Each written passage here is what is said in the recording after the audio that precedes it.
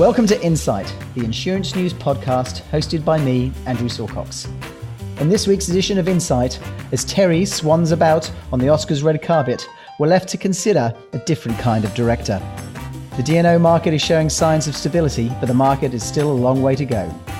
Financial Services Minister Jane Hume gives some clues into commissions at last week's Life Insurance Summit. And finally, we pat ourselves on the back again as our InsurTech segment finds a genuine reason to mention Minecraft, thanks to NRMA. Hello everyone. Terry is resting his golden vocal cords and taking a well-earned break. So on our panel today, we have Managing Editor John Deeks, Deputy Editor Wendy Pugh, and Senior Journalist Bernice Han making her debut today. Morning, John. Are you a Minecraft aficionado? No, not really. I have watched my son, though, playing it for hours on end. And not just playing it, but watching YouTube videos of other people playing it, which seems a bit odd to me, but there you go. It's incredible. I wonder if we're in the wrong game. Hello, Wendy. Wendy, as a seasoned podcaster, do you have any tips for our newest member, Bernice? No, not really. Just relax and take it as it comes. Very wise words. And a warm welcome to Bernice, making her pod debut. Welcome, Bernice. How are you today? Not too bad. Hello, everyone. So on to this week's industry analysis. There have been some key reports released on directors and officers cover this week. John, can you outline who said what? Yes. Well, as we've reported over the last couple of years, the local D&O market has suffered from crippling price increases, sometimes of 200% or more.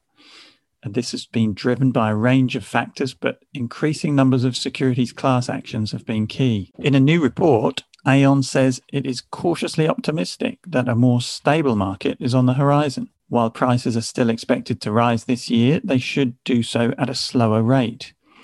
Capacity from new market entrants, increased regulatory oversight of class action litigation funders, and the easing of disclosure rules for listed companies are all good signs, Aon says. However, we also heard from Willis Towers Watson, which released its annual report on key concerns keeping directors and officers up at night. The report says that despite an increased regulatory focus and the first successful defence of a securities class action last year, such claims will remain a dominant feature of the Australian landscape. Wendy, you've written a lot about this issue. What are your thoughts? Well, something had to change because the situation was pretty unsustainable and there was the risk that companies were going to end up not getting cover at all. But I think it'll be interesting to see what happens with the changes to the continuous disclosure rules. I mean, last year the government said they were going to ease it because of COVID uncertainties. And in February this year, they said they were looking to make that permanent. So the government's raised the bar. So now companies would face civil penalty proceedings where they've acted with knowledge, recklessness or negligence. So it'll be interesting to see how that plays out in terms of the market and prices as things go forward. Do you think that this is the end of the hard market, at least in D&O? Well, they're saying that it will still be going up a bit.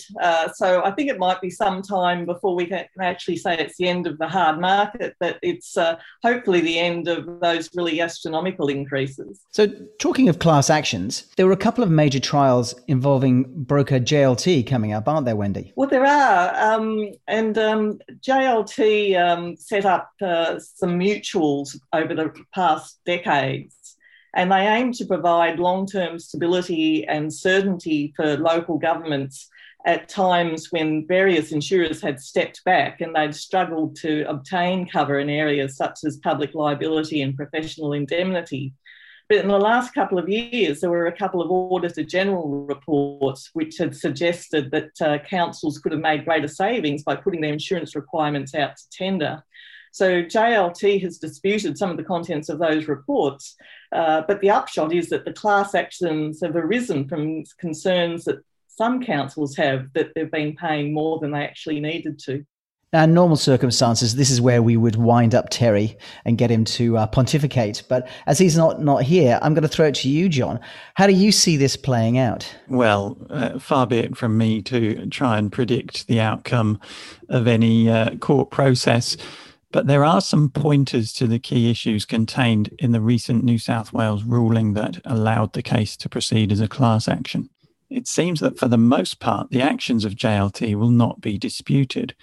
What's critical is the detail of the agreement between JLT and the councils and what obligations stemmed from that. It does occur to me that even if there was cheaper cover available in some years, that doesn't necessarily mean the mutual wasn't the best option over the long term.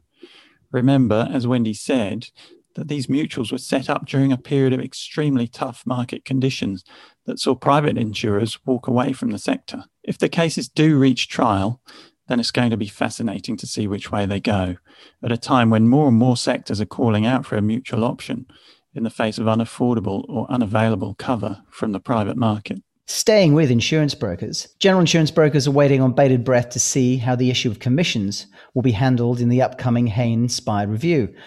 Bernice, you covered the FSC's Life Insurance Summit last week, where Financial Services Minister Jane Hume gave a few clues as to how the government sees the issue. Now, I know she was talking about the life industry, but what exactly did she say? Yes, so Minister Hume did touch a fair bit on it, which obviously is of huge importance for advisors and the life industry. And she gave the strongest hint yet that it's not game over for the much criticized commission-based remuneration system ahead of Treasury's review into the current fee model. So as she puts it, the issue with commission is not their existence per se. The issue is when they influence the advice provided. In short, the problem is when an advisor receives conflicted remuneration. An upfront flat fee model, often flagged as a better alternative to commissions, may not work well, according to the minister. She says it's a challenging business model since consumers have to pay out of pocket. And for many out there, they may not be willing or they may not have the financial means to pay for it. So while it's important to get the remuneration structures right, she says it does not mean that there is no future whatsoever for commissions. That's the most important part of her speech, I believe, for the advisors and life industry. So that sounds like almost a back down or an admission that perhaps it's too complicated. I mean, what do you think, John? Is this good news or bad news for brokers? Well, it's a fraught issue, as we know, because brokers believe commissions work for everyone involved in the process. And a fee-based system runs the risk of pushing people away from advice. Now, I guess the Financial Services Minister can't know or predict how the Hayne-inspired review is going to pan out. But there are some encouraging comments there. As you say, she was talking to the life insurance industry, so we have to bear that in mind. But the Financial Services Minister does make a number of points that I think brokers will welcome. You know, she has indicated there that commissions themselves are not necessarily a bad thing. The issue is only when they influence the advice given. And of course, brokers insist that commissions don't influence them. And the advice they give, the commissions are broadly similar across all products, and the broker has an obligation to act in the client's best interest. Now, as Bernice said there, Ms. Hume also accepts that a flat fee model can be challenging and that consumers might not have the money to pay for that. So while these comments were made at a life industry event, they do show that the Minister has a good understanding of some of the key points that general insurance brokers have been trying to make. John, we touched on a number of these issues in our recent commissions podcast, didn't we? Yes, that's right. We went into some detail in a feature episode, which you can still access on our website. Just looking at what the Hayne-inspired review is going to assess and what conflicted remuneration really means, what the options are going forward and the impact of any reform. And as I said earlier there, brokers are very clear that there's no problem here, essentially. Yes, insurers pay a commission, but that doesn't affect the advice that they give to the consumer.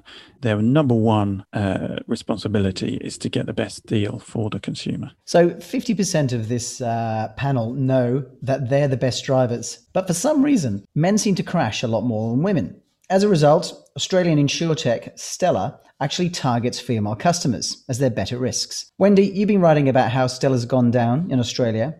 And what is the company planning next? Yes, well, Stella's founder, Sam White, points out that it's not so much about technical driving skills, it's attitude towards risk. So women have less accidents, and the accidents they do have are less expensive.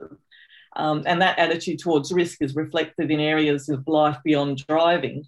So Stella has only been in operation since the middle of last year, and they launched with car insurance, but they're keen to look at expanding that offering and look at designing other products from the ground up with an eye toward better meeting the needs of women in other areas of insurance as well. John, this is blatant discrimination, isn't it? Well, no, I don't think it is.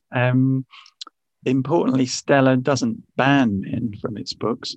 It just chooses to focus on women primarily and write products with women in mind. And I think I'm right in saying that here in Australia, insurers are allowed to discriminate when it comes to setting premiums if the actuarial or statistical data backs their actions up. So in the same way that a 20-year-old driver has to cop a higher premium than a 50-year-old, regardless of how careful they are or how good their own driving is, we might just have to live with this, Andrew, for a while. If women are better risks, then it benefits insurers to chase their custom, and men might just need to do a little bit of risk mitigation.